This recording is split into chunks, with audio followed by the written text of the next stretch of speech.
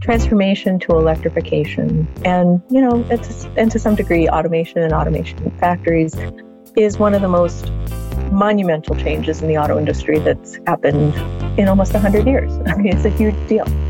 And so... Welcome to Canusa Street, a podcast at the intersection of the issues and policies between Canada and the United States.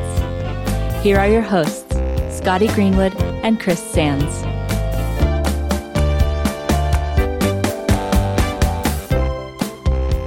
Welcome back to Canusa Street, everybody. I am Scotty Greenwood with the Canadian American Business Council, and I'm joined by the best podcast co-host ever, the Honorable Chris Sands from the Woodrow Wilson Center. Hey, Chris. I'm not that honorable, but great to see you, Scotty.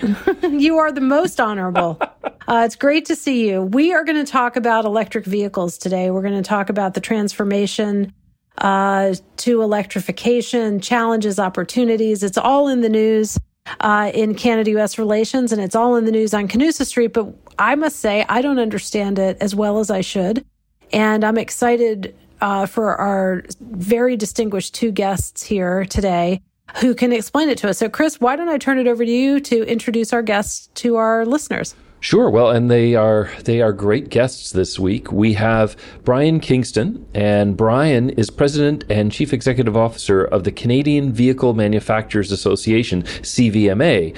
The CVMA represents Canada's leading manufacturers of light and heavy-duty motor vehicles, and its membership includes Ford Motor Company of Canada, Limited, General Motors Company of Canada Company, and Stellantis, which is, for those of us who go back a ways, Fiat Chrysler, and before that it was Daimler Chrysler, and before that it was Chrysler, and it's just a great company with many, many names.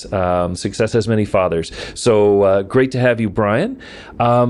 And we also have with us Kristen Gicek, who is an automotive policy advisor at the Federal Reserve Bank of Chicago, Detroit branch. So for those of you who don't follow this, the Federal Reserve has regional branches, and then it has branches of the branches, and Detroit gets its own, and we're lucky to have her from there. She just took over this appointment February 8th, and so she's new to the file, but not new to studying the auto industry.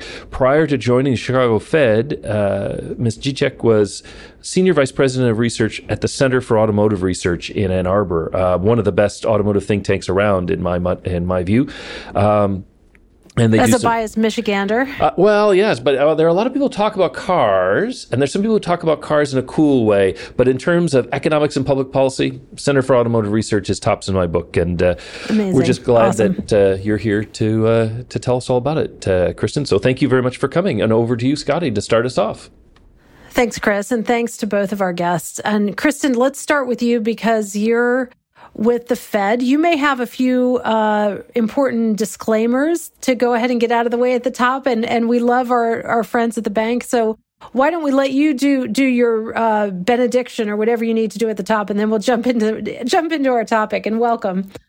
Well, thank you so much for having me. And it's, a really important topic. I'm really excited to have this conversation. But yes, I do have to give a little bit of a disclaimer at the top that, my opinions here are those of myself.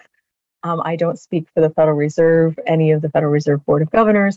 And, that's, you're going to hear my opinions only. So sounds good. And we love your opinions, actually. And just for our listeners, as we were in the warm-up to this, when you're talking to somebody from the Federal Reserve, one of the other watchwords you have is they have blackout periods. So it's like if you were a public company director and you were trading stock, you have blackout periods. So do bankers. So, Chris, maybe this will be a market-moving conversation. I don't know, but we're not going to violate anybody's blackouts, and we're just going to take Kristen's personal views and not going to attribute anything to the Federal Reserve. But for that, we should tell our listeners this is being recorded on the 4th of November. So anything that happens after, she didn't know. It wasn't that she was being coy; she just didn't know. Or maybe she knew. But anyway, yeah. So, and I don't know when this is going to be released, but sometime in Q4 2022. So, with all of that pregame activity, why don't we go to Brian first, or second, I guess, first in substance. Brian, talk about, if you would, what is happening with electrification in the automotive sector? There's a lot of headlines about it. Some people are driving electric vehicles, but But what is the trend? What do you see happening? And what does it really mean for our integrated industry? I mean, the auto industry might be the most integrated industry we have in North America, and that's saying something because we have a lot of integrated ones. So talk to us about what electrification really means for all of that. Absolutely. And thanks for having me on. And yeah, you're right. I mean, automotive is the quintessential North American industry, totally integrated across these three great countries. And what's happening right now is really unprecedented. It is arguably the most significant transformation we've seen from a technology perspective in auto since really the introduction of the gas-powered engine. Automakers are investing, at most recent count, $1.2 trillion through 2030 to produce electric vehicles. And that will lead to total global production of around 55 million EVs a year by the end of this decade. So this is a significant amount of investment. We're seeing automakers bringing online battery facilities, retooling existing plants for EV production. And this is happening across North America. From a Canadian perspective, over the past 2 years, we've seen an avalanche of new investment into the country. Ford, General Motors, and Stellantis have announced $13.5 billion in new investment. And the majority of that is dedicated to EV assembly and the battery supply chain. So it's an unprecedented time in the industry, major transformation, and it has big implications for the North American relationship, which I know we're going to get into. Thanks, Brian. And Kristen, I want to bring you into this. You're on the U.S. side of the border and quite an expert, as Chris described in your opening there. You're in Ann Arbor at the moment, and you live there. You know a lot about this industry. How do you think about, when you think about the U.S. automotive industry and you think about the Inflation Reduction Act, which provided a lot of incentives on electrification and a lot of incentives to put the battery ecosystem really in the United States specifically. That worries Canadian sector a lot. How do you think about Canada when you think about the U.S. industry? Or do you think about Canada? I do think about Canada. Oh, good. That's the right answer on Canusa Street. I do. As Brian was saying, this is, very, and you as well, Scotty, this is very integrated industry. And, when I first came to the bank in February, it wasn't very long before there was a blockade at the border and the implications that could have had for our industry. We're so integrated in making cars together that, it's hard to think about the U.S. market without thinking about Canada. It's hard to think about Canada without thinking about U.S. because most of your output comes to our country. So, this has really been, we've been talking about electric vehicles, for 20 some more years about when this was going to start to really take off. And the move to electrification has accelerated greatly in the last few years. And the IRA just, gave it a shot in the arm. And what's really clear in reading through the IRA is it's not just about greening, and climate sort of things. It's not just about the jobs that are impacted and making, trying to make sure that those job transitions are equitable and just. It's about national security. Right. Yeah. And, that comes down in so many ways in this, on the batteries, on the minerals, even on semiconductors, and some of the actions that have taken place there, which are also critical to making electric vehicles. So, what we're really seeing is a coming together of these, climate goals, good job goals, and national security goals. And that could have the opportunity to unite some disparate political factions that are more concerned about the national security goals and with the folks who are more concerned about the climate goals. And I think that's really what we see in the IRA is the coming together of those three things. I agree with you. That's how to look at the IRA. But from a Canadian economist and Canadian investors are worried that the IRA is so large. It's a historic amount of money that the United States is going to spend over the next 10 years, something we may not see again, actually, in our lifetime. And Canadian watchers, and Chris and I are here in Washington, D.C., so, I'm not trying to speak for Canadians, but when they speak for themselves, they worry that there's no way to keep up with the kind of investment that the U.S. government is willing to make in its own industry, and that every new battery manufacturer, unless they do something really extraordinary, is going to end up in the United States. And by the way, that's why it was designed. So are they worrying needlessly, or is that something you think is legitimate again, I know you're in the United States, but thinking about them? The Canadians are not alone there either. I mean, I had heard, that there were, that Korea was very upset. There are Europeans who are very upset. And I was trying to figure out exactly what was going on. I mean, most of the battery investment in North America is Korean. And many of those benefits of the incentives for producing batteries in the U.S. will go to Korean firms. What will happen is the Korean firms will invest in the U.S. and not in Korea. So the Korean government is upset. And, I can imagine, from Canada, you have secured several investments in battery production and put together incentives to land those investments. And now those producers may come and say, oh, and could you give us $45 a kilowatt hour too? Right. Exactly. Yeah. But I mean, Canada has a critical role, not just in the production of vehicles, but in, the critical mineral supply chain. And this is underdeveloped in North America, to say the least. And not just in the mining extraction side of it, but the processing and refining.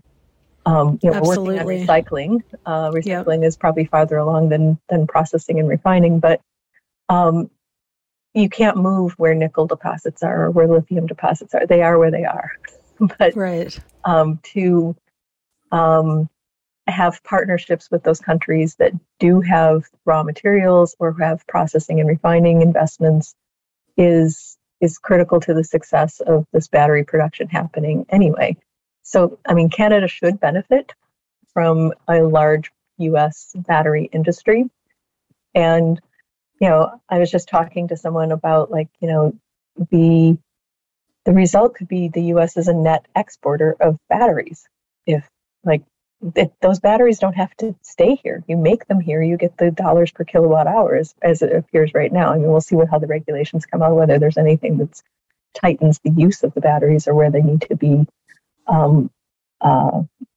installed in the vehicle. But right now, this could be a really big industry, and Canada can be a big part of, there's cathode and anode material companies in Canada. There's certain raw material chain as integral feeders to that growing and burgeoning industry in the U.S. I don't envy anybody who's now got, who's done an incentive or who's looking at landing one of these investments who now has to go up against that production credit, because as it stands right now, I mean, we won't know until January probably exactly how that's going to work. It's a very, very rich program. It's meaningful, yeah. Mm-hmm. Chris? Well, Brian, last time I think you and I were here in Washington, we were walking and talking about what was then a big issue for Canada, which was EV subsidies that looked like they were going only to vehicles made 100% in the United States. And that's not necessarily industry logical. I don't think industry people would have thought that, but, it's Congress. And I always feel that there are certain things where it's serious because Congress gets smart about them. And by the time we saw the Inflation Reduction Act come in, this wasn't a USA only. There was really a recognition of the importance of the North American supply chain and Canada's role in it. Can you talk a little bit about what changed and where we are now in terms of Canada's access to the EV revolution thanks to the Inflation Reduction Act? Sure, yeah, and you highlight a key point here, which is the IRA has both positives and negatives. And the key positive that we saw when the IRA was released was the fact that the US EV tax credit, which had initially been proposed to apply to US assembled vehicles only, has been changed. And so now Canadian assembled EVs will be eligible for this tax credit, which is hugely important because, as I outlined earlier, we have new investment in Canada to build and assemble EVs. And of course, the majority of what we build in Canada ends up in the US market. So that's very positive. And that is a significant development that's occurred. That said, there are some challenges with the IRA. We've got the 45X manufacturing tax credit, which does pose a competitive challenge for Canada in winning and securing new battery investment. And that's getting a lot of focus right now. We saw mention of that just yesterday, and Minister Freeland was out releasing the fall economic statement and indicating that Canada will respond. There will be a response in the budget to that to ensure that we're competitive. So there are some challenging elements, but another area where I think there's real potential for the Canada-US relationship is in critical minerals. The IRA includes a 10% advanced manufacturing tax credit for minerals. We've also got funding in the U.S. Defense Production Act to encourage production. But Canada is considered a domestic source under that, and we have the full suite of critical minerals necessary to build EV batteries. So it's not black and white. There are some challenges, no doubt, on the competitiveness side with the IRA. But I think if we respond rapidly in Canada, we really work hard to develop that critical mineral supply chain, I think there's huge potential to seize on the fact that we have this highly integrated industry and create a Canada-US North American battery and EV supply chain. Absolutely. And Kristen Gicek, I want to ask you a little bit, as we talk about ramping up production, one of the things that you also hear is we don't really have the electrical grid today that will match the demand on the grid from an electric vehicle revolution. So this really is knock on a lot of investment that has to happen for this to all work. What's your sense in terms of the grid, the power support, what we need to do to have the electricity to power these vehicles? Are those investments on track? Are they coming? And does IRA tell us anything about how to incentivize that build out? Well, so IRA has some money for some of the infrastructure, but you have to go back to the IIJA, the Infrastructure Investment and Jobs Act, to look at what really went in on the grid side. And I'll admit I'm not a grid expert. And so is the grid sufficient, or will it be sufficient? And is this on track? I cannot tell you. But what I do know is that this is a multi-pronged approach from the U.S. administration right now to make those investments in grid resilience and expanding the grid, expanding charging, which is a huge enabler of getting people over the hurdle of range anxiety to have ubiquitous fast charging, despite the fact that most people are just going to charge their vehicles at home and not drive 350 miles a day. They need to feel like they can. So that's a right. Barrier to some adoption, and so they're trying to do that and and in the IRA there is some money for infrastructure that prioritizes rural and underserved urban areas where charging will need to go to. So, is the grid going to be sufficient? They're making those investments. Hope those all come together and that they meet in the middle. But that it's a lot of money coming at this problem from many directions. And a very complicated problem. That's right. So let's take a little break here. And when we come back, I want to ask Kristen in particular about why it is that the Fed, the Federal Reserve Bank of Chicago, has an analyst who knows so much about electric vehicles. Does the Fed have hundreds of people? Is it 3 people? Because I'm trying to use that to understand how big this automotive sector and EVs in particular are in the minds of the people that are, helping run the economy. And then when we come back from the break, we'll also ask Brian about the Canadian budget update that just occurred as we're recording this today, and what that means from his perspective. So let's take a little break, and we'll come right back.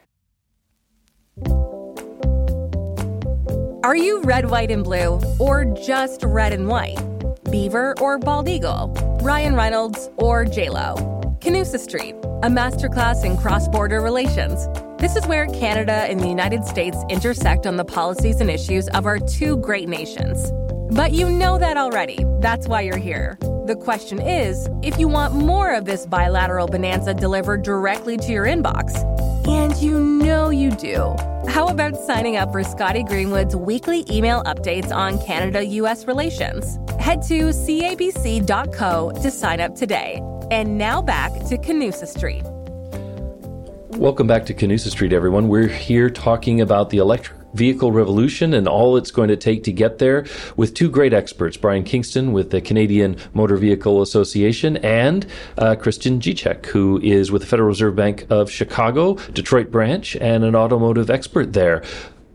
Scotty was just asking her an important question. Scotty. Yeah, well, I was just, as I was listening to you, Kristen, you're such an expert, and it occurred to me, why does the Chicago Fed have an expert like you? And, put it into context for those of us who have never even met anybody from any Federal Reserve Bank, let alone an automotive expert. Like, give us a little context of how the thing is organized and your role in it, and that'll help us understand, I think, the topic a little bit. So the Federal Reserve, the central bank of the United States, does a lot of things. The thing that gets the headlines is that they meet 8 times a year and they set the rates, the interest rates. And many people think that's all we do. But we supervise banks, we have cash services, we have people out doing community development work and making sure that banks are treating people in populations in the U.S. fairly. So we're a regulatory or a supervision kind of role of banking and its effects on communities. But it's the Fed has 2 charges really: stable prices and full employment. And to do that, we have many, many experts in many, many fields who are monitoring what is going on in those critical industries and critical areas so that the Fed decision makers and policymakers have the best information they can have about the economy. And the transformation to electrification and, and to some degree, automation in factories is one of the most monumental changes in the auto industry that's happened in almost 100 years. I mean, it's a huge deal. And so, a large portion of the U.S. auto industry is in the Federal Reserve Bank of Chicago's region. And so, sure. We care a lot about, there's jobs at risk, there's jobs that we could be gaining, there's investments being made at a huge scale. And what is the economic impact of all of that matters. Now, we also have experts in the energy sector, in the mining sector, and industrial forecasting, and all across the regional banks in the U.S. So, we're all talking to each other about, what is this going to mean for oil extraction in Texas? What is it going to mean for mining in the western states? What is it going to mean for, making transmissions in Detroit? It all comes into making sure that our policymakers have the best information about the economy as it stands and as where we think it's going. So that's why they have experts, and that's why they hired me. I was one step ahead of you, Scotty, just a little bit, because I know Thomas Clare, who he and I have written a couple of things together. Fantastic economist, works in the auto industry. He's in Chicago though, but he's based in Chicago. I think you're in Ann Arbor, but it's really amazing the amount of talent and skill that exists within the bank and its experts. So grateful for your time. Now back to you, Scotty. I just wanted to get a plug in. Just saw Thomas yesterday, so I was in Chicago yesterday. So he and I work very closely together, as well as, there's folks who understand automotive finance and how that whole part, and insurance and other things that, all touch the auto industry in some way. So there's experts in everything. Definitely. Well, and Chris, you're going to have to explain who he is before I move over to my question for Brian. Who is he? Who's Thomas? Oh, Thomas is amazing. He many listeners will know. Okay, so some listeners will know. Nobody's going to know this, Chris, just you. He's the co-author of a great book, Who Really Made Your Car, with James Rubenstein, and he's done some really good work on how the geographic footprint of the industry has changed with the emergence of southern U.S. states, which have little hubs of the auto sector, and some of them are integrated and some of them are more standalone, like little BMW hubs and Mercedes hubs that have a little lean on the rest of the production capacity. But what he's identified is this kind of shift, and what that means for Canada, among other things, is that there's a southern pull, and Canada, for a while, really worried if they were going to lose their industry because of it. So Thomas, highly recommended. We'll put a plug for his book in the on the webpage with the podcast. I thought he might be another Fed analyst for a minute there. So he is. Oh, he is. Well, there you go. You forgot to say that part, Christopher. Sorry. I was waiting for the link. Okay. Now it all makes sense. Okay. Brian Kingston. Today, as we're recording this, Canada's Deputy Prime Minister, Minister of Finance, released what Canadians like to call a mini budget. What does it mean for your sector? What do you think about it? Give us a little bit of a picture behind the curtain up there. Sure, yeah. And this was a very highly anticipated fall economic statement or mini budget because of the Inflation Reduction Act. This is the moment that came out, and economists and industry associations and companies started to understand the implications of the IRA for Canada.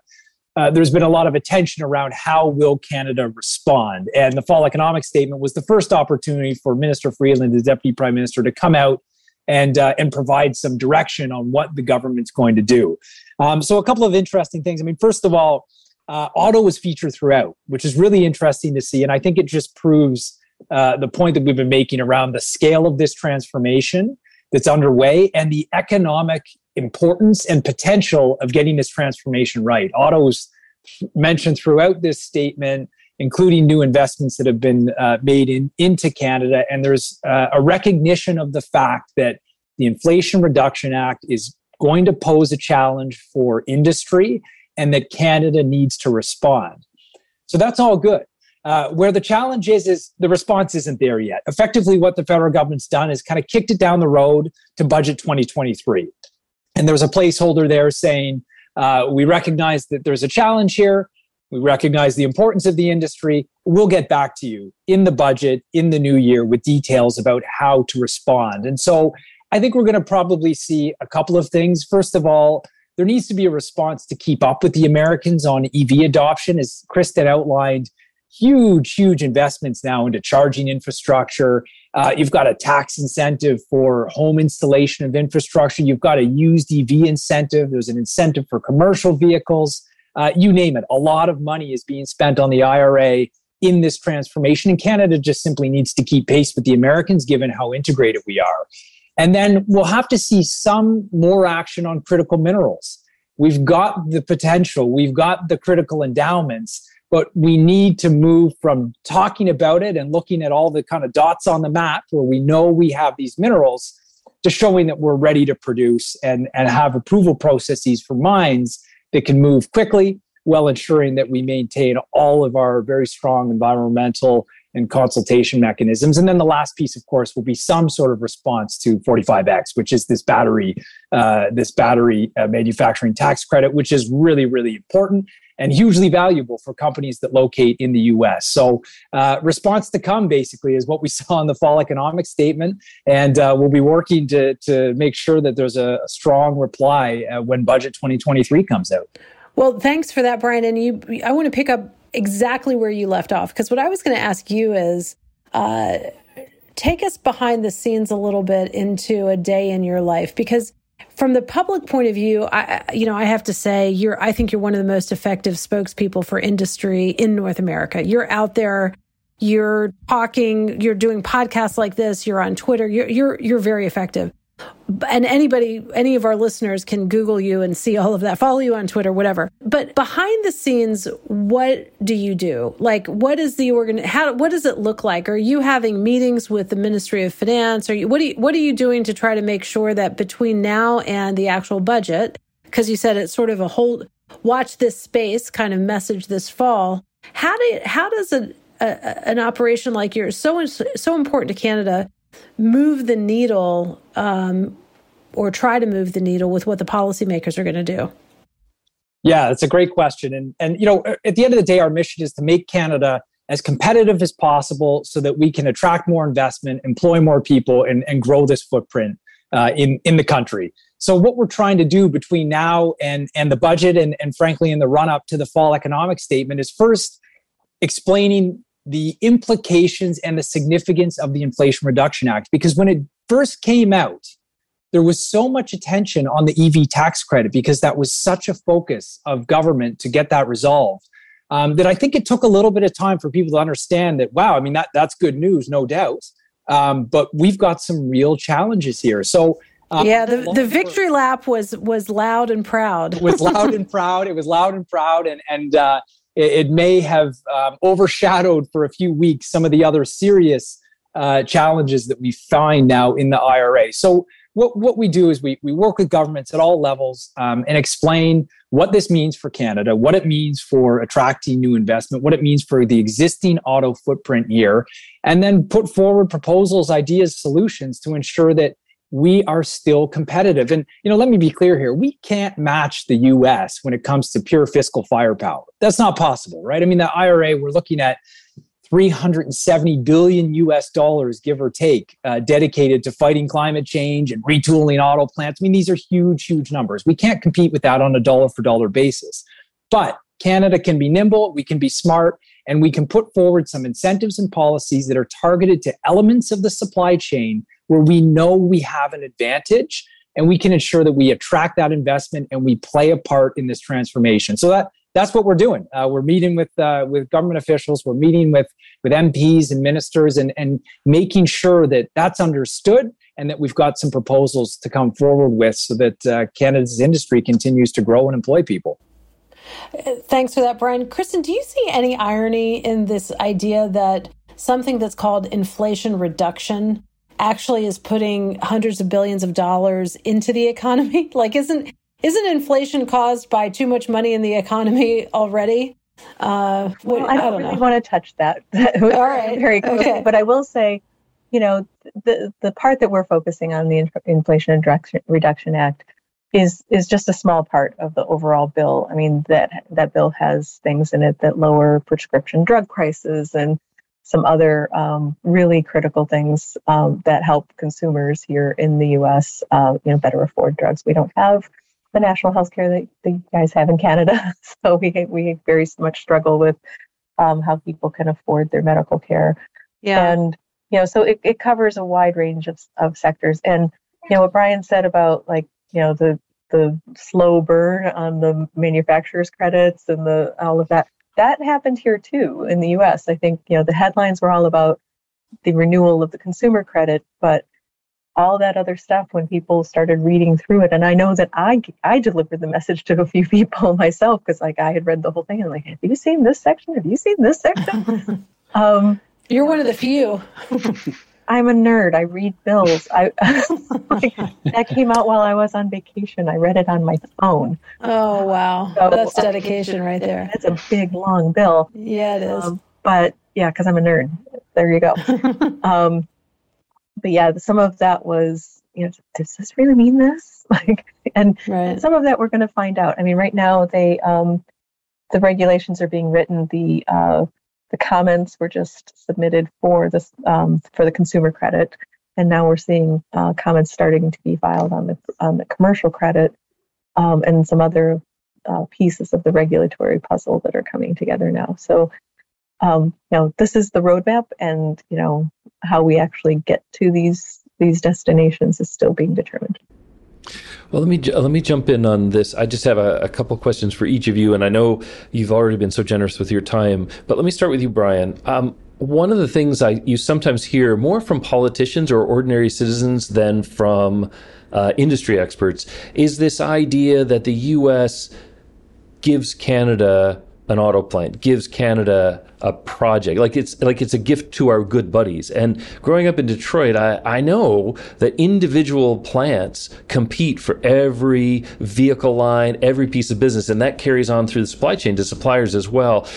So I know this, and I think you know this, but can you talk a little bit about this as not a question of the U.S. doing Canada favors, but of Canada competing hard and on the merits, really winning a lot of business. And this goes back more than a century. Canada's always been at that cutting edge. But talk a little bit about that, if you will, because I don't think people always understand that dynamic.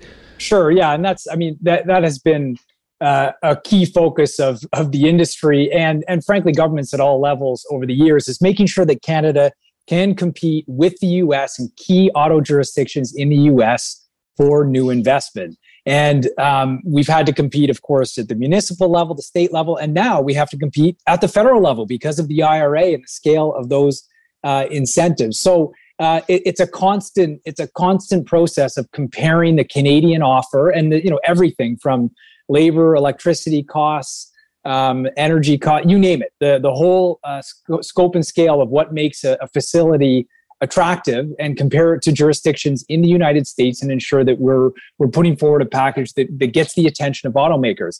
I would argue that with this transformation to electrification and the critical mineral potential that Canada has, I think it creates an even stronger case for some of that activity in the EV supply chain to be taking place in Canada. The IRA has very specific rules around sourcing of minerals, for example, and Canada is a location of choice to do that. So we're unique. We've got 5 OEMs with an assembly footprint in the country. We've now secured some investment in the battery supply chain. If we can be competitive and we can make sure that we've leveled the playing field with the US, I think we can have even more investment in the EV supply chain going forward. So I'm really optimistic about the future of the industry, but we always have to compare ourselves to what the US is doing. One of the critical things to know about this is China is the elephant in the room. China has secured minerals and processing and refining on the battery supply chain many, many years ago and continuing to do that. And they are dominant producer of electric vehicle battery cells and processing and all that. And the IRA has in it an exclusion for particular countries that we have to wean off sources from particular countries, and China would be one of those. This is not going to happen overnight. I mean, China is dominant. 80% of battery cells come from China. And so if we're going to get off Chinese battery cells and off Chinese minerals, off processing, these new sources have to come online, and they have to come from allied and friendly free trade countries like Canada. So this is, you can't go cold turkey and not have another source. No. I'm glad you brought that up, because I guess in both my question to Brian and your response as well, there's sometimes this feeling that it's that we're doing something nice for Canada, and I think Brian quite rightly said, no, we're competitive, but also the sense that with the EV revolution, this isn't a struggle for scraps. We're growing the pie. There's going to need to be a lot of investment, a lot of jobs, and so much more production from critical minerals all the way down to the retail end of the industry. All of that has to change. So we shouldn't begrudge seeing Canada doing well. We should cheer it on, because there's plenty of work, and we'll need to do that here. It's not exporting jobs. It's actually growing the number of jobs that serve this amazing industry. Is that fair to say? I mean, maybe I'm too optimistic and bullish. I think it's fair to say. Okay. That good. I mean, we don't have some of the things you have. The U.S. does not have all of the critical minerals it needs to support a battery industry that it is funding. And nobody has the refining and processing capability yet. So we have to co-invest and work on this problem together. Because, this is the national security hawks don't want to trade oil dependence for critical mineral dependence, right? And critical mineral dependence on Canada is a lot more secure than critical. That's exactly right. China. That's exactly right. We're moving from a fossil economy to a mineral economy, and we need to understand what that's about. You're exactly right. And a semiconductor economy too. Don't forget. Oh, absolutely. Yeah, that too. Can't forget the chips. That's right. Well, then I'm just going to ask my nerdy question, and Kristen, this is sort of I hope you'll give me some encouragement, but every once in a while, there's somebody who talks about, we could have a common currency between Canada and the U.S., or, we could coordinate these kind of policies. I always want to tell people that whatever you think the man on the street knows about Canada, Americans in jobs like yours are actually paying a lot of attention to Canada. And it's not a question of a black box. You've got good data sources, good partners in the Government of Canada, the Bank of Canada that provide good data. Do you think, well, I guess if you could tell me a little bit about how important understanding Canada is as you try to understand the economic impact of the auto industry going forward. Well, quite frankly, you can't understand the auto industry at all if you don't understand Canada and Mexico. I mean, they're both very critical players, and we have a free trade agreement for a unified production base here in North America. So, unified currency, I was thinking, but your bills are so much prettier than ours. They are, and I have the little Northern Lights quarter, and your currency is much prettier than mine. And I won't comment any further on unified currency. But they are so nice. I think it's part of the industry, and we saw that when the COVID lockdowns happened, right?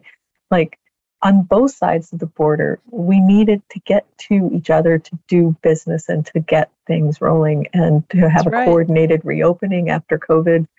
You couldn't have one country, gearing up their auto production if they weren't getting the engines from St. Catharines. If you guys weren't up to, we couldn't make cars, and vice versa. There's so many things, and there's this trope in the industry about how many times a part crosses the border. I've tried tracking that thing down and finding out, exactly how they did that. I know where the article came from, and the person who led the research has passed away. So there's nobody who actually knows where that came from, but it's true. I mean, you just have to watch the bridge and know that there's things going across multiple times. The processing steps are on both sides of the border, and put a couple people on the Ambassador Bridge, and we could shut down the industry like that. So. Absolutely. I know the exact number of times that people often cite is unreliable, and it depends on, it depends on the model, it depends on anything. But the essential truth is there. The things go back and forth, and absolutely a very important feature of our trade. Canada's critical to the mold building industry, right? So we make dies and you guys make molds. And, there's, metal processing that's different on the Canadian side. Hydroforming is bigger on Canada, and you have energy cost advantages in some things that we don't, and we make cars together. Absolutely. Well, Brian, that sets you up perfectly. If you were able to brief, let's say an American congressman or even the Canadian government, what has to happen next for us to avoid useless, wasteful friction and get moving on an EV revolution? What are some of the priorities that you would have? Just top of mind, what do we have to do? What should we be doing today, if not yesterday? Sure. Well, first and foremost, we need to be working faster and more closely together on critical minerals. I know we have the Canada-US Critical Minerals Action Plan. There's been a lot of talk about the potential, but we've got to move from talk to action, and it has to happen basically yesterday. The other area where I'd like to see more cooperation, this is probably more to the Canadian government more so than the US, but on this whole piece around adoption, we're not going to hit our adoption targets. The US is targeting 50% sales by 2030. Canada is targeting 60%. We have to do this together because of the integrated nature of the industry. And so what does that mean? Well, that means we should be matching each other in terms of the incentives we're offering consumers. When it comes to charging infrastructure, we've got to keep pace. We can't have one jurisdiction building more and faster than another. So I think there's some areas for more cooperation as we move in this transition to electrification. And if we get it right, the economic opportunities are going to be phenomenal. Absolutely. Scotty. Well, I was just going to say amen, brother. And we're coming to the end of our time. So I want to give you each an opportunity to wrap up with whatever pro tips you have for people who are watching and paying attention to this electrification revolution that's occurring. What's your quick word of wisdom? And we'll start with you, Brian, and then we'll go to you, Kristen. The transition is here. It's happening in real time. You're going to see more and more EVs coming into the market at a pace that we've never seen before. So get ready for it. Start planning for it. Depending on if you work in government, if you're in the policy space, this is going to require a lot of coordination, everything from local utilities through to the mining industry, and of course, at the end of the supply chain, auto assembly. So it's happening now, but we've got to work together. We've got to coordinate. So it's exciting, but let's get to work. Thanks, Brian. Kristen, last word to you. Okay. Well, I think I'll come back to the two things that the Fed is watching. We're watching stable prices and full employment, right? And those two things are impacted in this electric vehicle transition. So right now, electric vehicles cost a whole heck of a lot more than an average vehicle, and average vehicles are up. So some of this cooperation that we're doing is aimed at getting these vehicles more affordable and more a wider adoption across the wide spectrum of vehicle drivers. Having infrastructure and all of that stuff makes them feel more confident in it, but we've got to watch what we're doing and move quickly to make sure that this is a widely adopted transformation.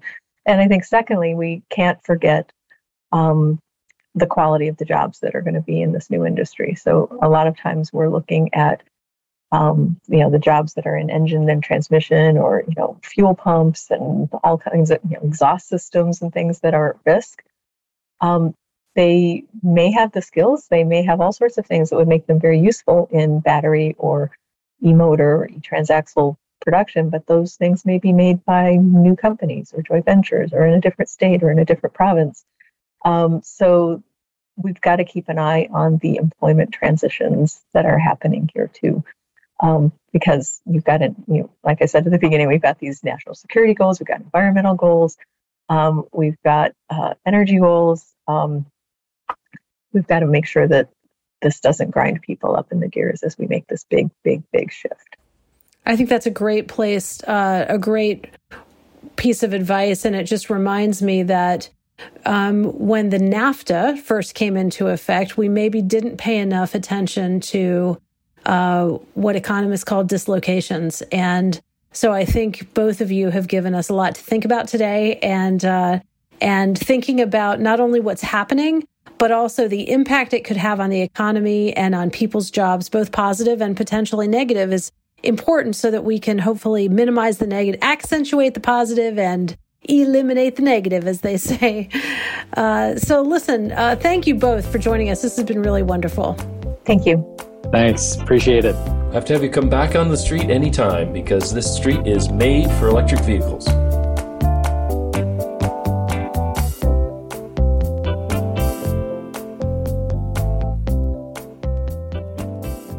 Well, Chris, that was a fun discussion. I know you always like going back to Motor City, the town of your childhood. So I enjoyed learning a few things from our two experts.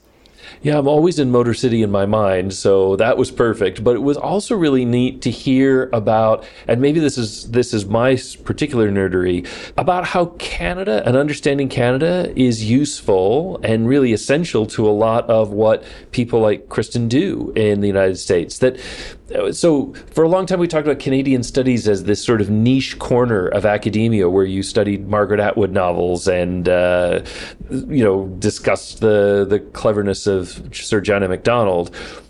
But increasingly, I think our lives on either side of Canusa Street, the Canadian side or the U.S. side, require a greater degree of mutual knowledge. And the experts are out there. There are people who are looking at the data who may not know all the details of Canada, the country, but they know about Canada. And there's a misnomer sometimes the Americans are not as aware of Canada or not as smart on Canada as they need to be. But I think the people who need to be are. And Kristen's a great example of that. Great example. And this is what I love about getting together on this podcast. I always learn something. So it's great to hear from Brian and how much work is ahead of the Canadian automotive industry to figure out how to hang on to its piece of the pie when the U.S. is investing so heavily in the energy transformation. I know Canada will play an important role, already is playing an important role, but it's important to have these conversations on Canusa Street so we can remind key players about how integrated we really are to each other. So I think it was good. I think it's good too, and really appreciated their reaffirmation. There's no charity in this business. Canada and the U.S. compete. We compete with each other, and we're better because of it. We work hard. There's a lot of pressure from the U.S. on Canada, Canada on the U.S. to keep pace with change and innovation, and we're better off for it. Well, we compete. Importantly, we also play by the same basic rule book.